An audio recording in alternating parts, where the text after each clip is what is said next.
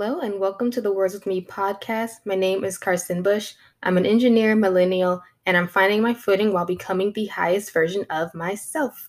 If you're here, you might be wondering why this isn't posted on Sunday.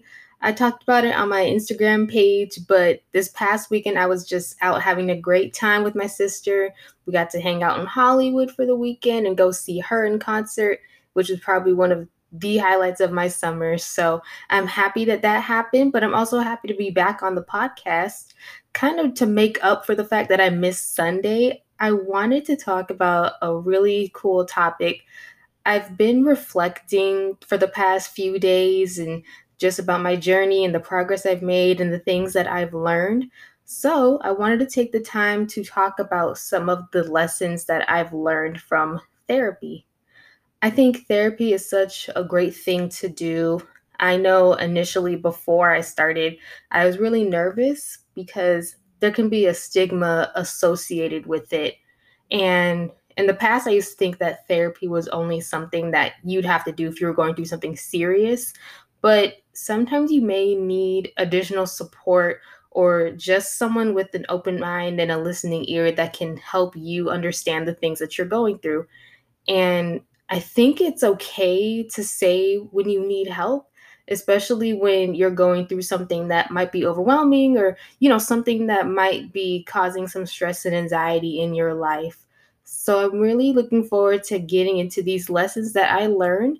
And if you're listening to this, I just encourage you to seek whatever resources you have. If you have a family member or a friend that you trust, talk to them. This isn't sponsored, but I used BetterHelp.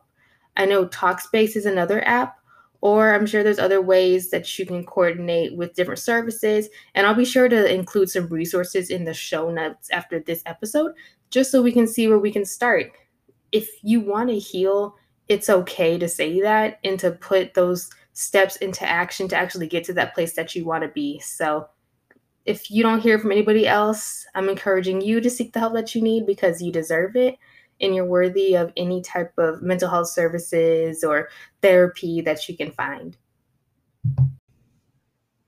So, I guess before we get into it, I can kind of rewind and talk about how I got here in the first place. I know we touched on it in the quarter life crisis episode, but I kind of found myself after maybe about a little more than a year into my first job, just stressed out and really confused about things. I felt a lot of anxiety that came from really starting something new and not being familiar with it. And I really just didn't know how to work it out. I had been doing yoga and meditation and really being invested in my own self-care routine, but for some reason there just wasn't a connection that I could make to actually figure out why I was feeling so anxious. And I decided to go into therapy because number one, sometimes the people in your life, your friends, your family, they have the best intentions, but it's great to be able to hear from somebody who's unbiased, really somebody who doesn't even know you, to understand your thought processes and your emotions and really just give you solid advice. So I started on BetterHelp in February. So it's almost been 6 months of therapy, various sessions in and out, and just really getting to know myself and my thought processes. And I decided to do that because I really wanted to take my own life into my own hands. And rather than wait for somebody to come into my life and, just tell me everything I want to hear, I figured out that it's best to actually do the work yourself, which can be hard. But, therapy is such a great investment. Even if you start, you go for a few months, you can take a break, or, maybe you're more consistent and you go for a year or even more than a year. Whatever you need on this healing journey, you would know better than anyone. So, if you are starting therapy, don't feel that there is a specific rubric or a set of things that you need to have in place before you think you're ready or before you can stop. I'm actually considering coming to somewhat of a break after these almost 6 months. And that's because I feel like I'm healing now, and it's a great thing to be able to say because that's really the goal of therapy. But I feel like I'm in a place where I have the tools, the lessons that we're going to get into, and the coping mechanisms to be able to go out into the world and present my best authentic self, but also giving myself the grace to learn those lessons that are going to come in the future, to understand who I'm becoming as a person, and, just to take a chance on life. I think this weekend when I was out in Hollywood with my sister, that's definitely something that would have been a lot harder for me to do before therapy. One, because sometimes you don't allow yourself to do something because you feel that you're not worthy of it. Or maybe you're just used to being in this space where you're comfortable and you're not really going out and taking chances and taking risks, and you don't grow. I think life isn't without risks, and sometimes you won't be able to learn those really important lessons unless you go out and take that risk. So I'm going to get into it, of course, but therapy has really been such a blessing to me, and I can feel the shift that's happened since I started. So the very first session, I remember, just really getting comfortable with my therapist and going over what I expected to get out of this journey that I was going on. So I really wanted to come to a better understanding of myself, but also realize how those negative thought patterns that I had had were affecting my life, and really just learning how to overcome them and fix those things.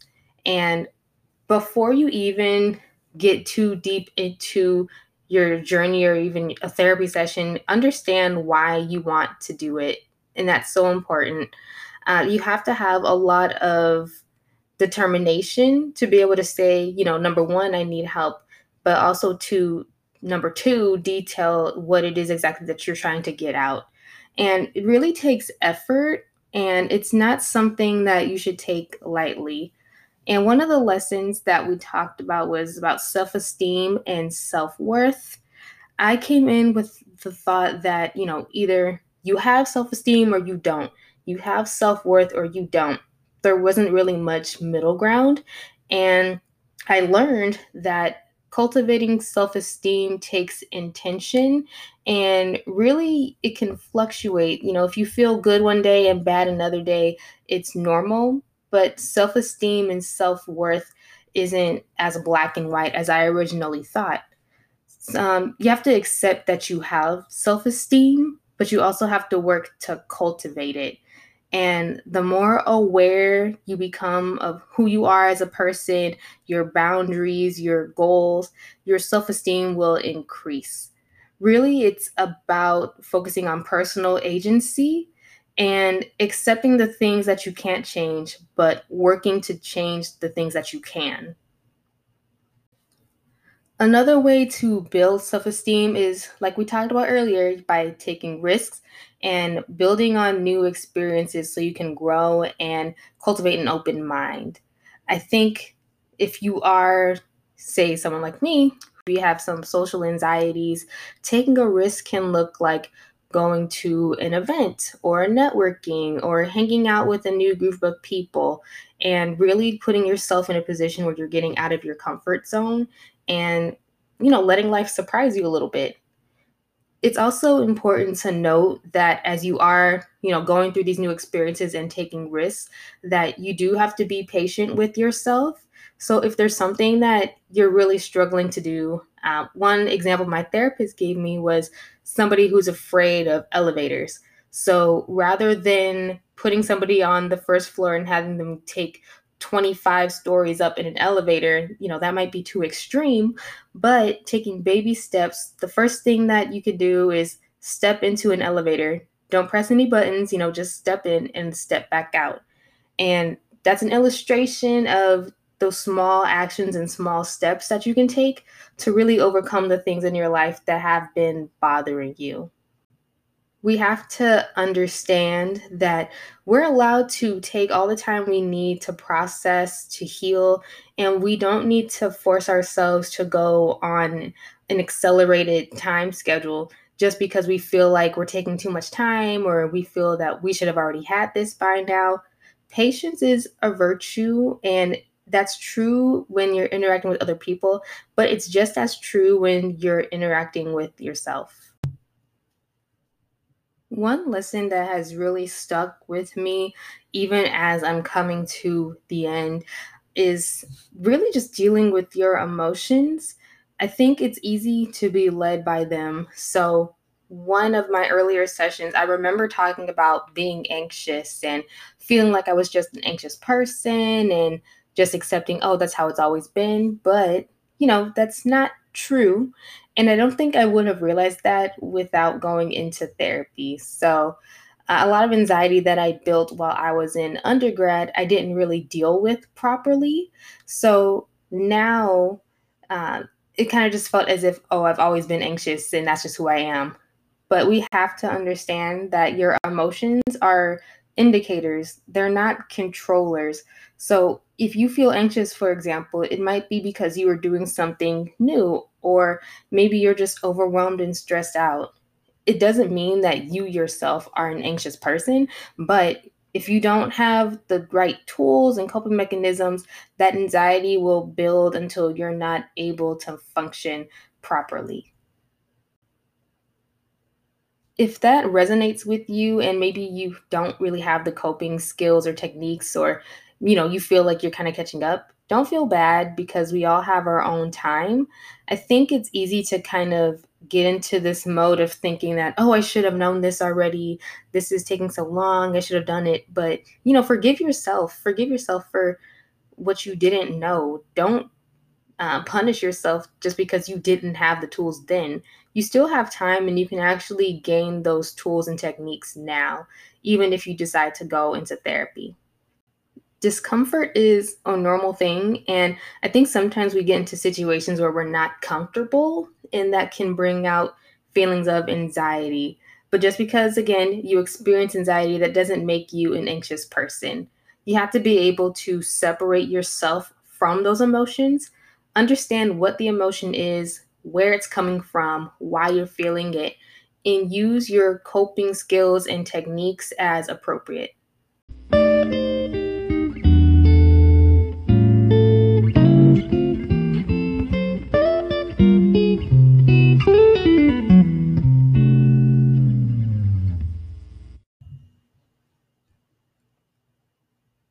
While we're on the topic of emotions, I know anxiety is definitely something that we can all feel strongly. And it's important to understand that you're allowed to take those things seriously. Don't let somebody tell you that, what you're feeling isn't a big deal, or you just have to get over it, you'll be fine. You will be fine, but sometimes you need a little more help than what somebody is willing to give you. And don't feel bad if what you require actually takes time. Anxiety is something that a lot of people struggle with, actually. And feelings of fear that you might have in different situations are symptoms of anxiety, which is another important lesson that I learned. If we're fearful of something, there's a reason why, but we have to pinpoint the fear. For me, some things is a fear of unknowns that I've realized. For me, if I'm going into something that I just have no experience with, I don't have any background in, no prior knowledge, I get really anxious. And if it goes too far, I might get this feeling of fear that will make me stop or make me pause and think, okay, I just can't do it. And fear shouldn't stop you. If you live your life in fear, that is such a hindrance to the things that you could be achieving and doing in life. And fear isn't something that we should be living with, but we can work through it. Again, emotions are indicators. So if you are fearful of something, that's an indication. I also realized that doing things while you're scared is important, but doing things while you're scared at the right moments. So if you have a strong phobia, kind of going back to that elevator example, you can do a small step while you're scared, like stepping into the elevator and stepping out. But don't completely go into a situation that you're fearful of and expect to come out okay. You have to process things slowly and take those baby steps. And fear is something that is really serious. When you have those moments of fear and anxiety, it's important to mindfully reframe your thinking and come out with a positive. So, reframe the thinking of I'm afraid or I'm anxious into, okay, right now I'm experiencing a moment of anxiety because of X. So I'm going to do Y. There's steps to take. So don't just say, okay, I'm afraid and stop. Indicate I'm afraid. Why am I afraid? What am I going to do about it? And don't leave with that negative of I'm fearful, but come out with a positive. So you could say, I'm really feeling feelings of anxiety and fear in this moment, but I know that I'm going to be okay and I'm going to come out of it. That's just a simple example, but really reframing is a really important tool in your life to have. Even if you're going through, I don't know, something at work or relationships, reframe that thinking so that you're coming out with a positive rather than dwelling on the negative. That is something that takes affirmation, which I love, and repetition. So it's not enough to just affirm yourself and say, I'm not afraid. You have to repeat that affirmation to yourself so you can have that thought in your mind and you can actually go against those negative thought patterns and correct them. And for myself, I know kind of coming out of therapy, it's so much easier for me to correct those negative thought patterns. As in the past, I would have stayed in that negative, but now I can come out with a positive and really just take the time to fully understand myself and my emotions. Even if you want to take your affirmations further, make them even more powerful, you can actually build on what you're saying. So, for example, one affirmation is I am loved. Okay, you're loved. You can build on that. I am loved and appreciated, and my value is seen by everyone around me. Building on that affirmation is something that is so important. But that's definitely a great way to make your affirmations even more powerful than just simply stating the fact. State the fact, but build on it. How is it affecting you? How do other people perceive you because of it? What value does it bring to the world? I think we've all heard about doing things scared and just have a general understanding maybe of what that means. But it is important as you are going through moments of fear and anxiety to understand that sometimes your emotions aren't necessarily telling you the truth. We touched on it before, but if you're feeling something that's an indication, it's not a controller. So understand where it's coming from. But doing something scared, it can be a really good thing. It can build your confidence, it can help you become more of a risk taker to really build that muscle and go out and grow as a person. It's important to do the things that will help grow your self assurance in your decision making and really help you to become a more confident person. And the older we get, of course, I'm in my 20s, so I'm still young, but the older we get and the more experiences we have, the more comfortable we get in our own skin. And doing things scared, that's something that I keep in the back of my mind. So even if, say I'm doing something that is causing me some feelings of anxiety, I can still go through it and enjoy myself and learn the lesson without letting that anxiety and fear hold me back. If you are going through something that causes fear, remember that you have a support system, or even if you don't have a support system, you always have the time to go out and build on what you already have. Do things in small doses and expose yourself to new things in your own time.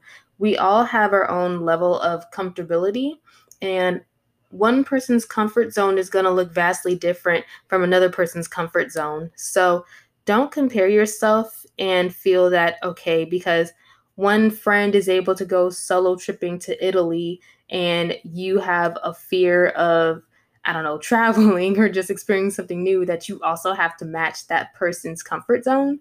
You don't have to. You don't have to apologize for your comfort zone.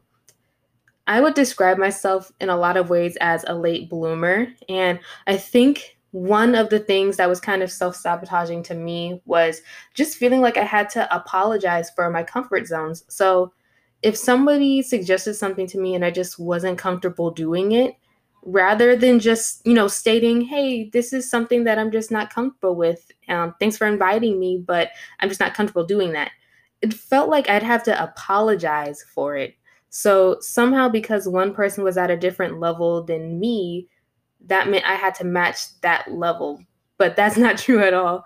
I think in this day and age, it's easy to feel that, um, I guess, that need to keep up with other people. We want to stay on the trends. We want to make sure we're living life and doing all the things that are great. But we all have our own way of going about things. And we don't need to make sure that we match what somebody else is doing just because they're doing it.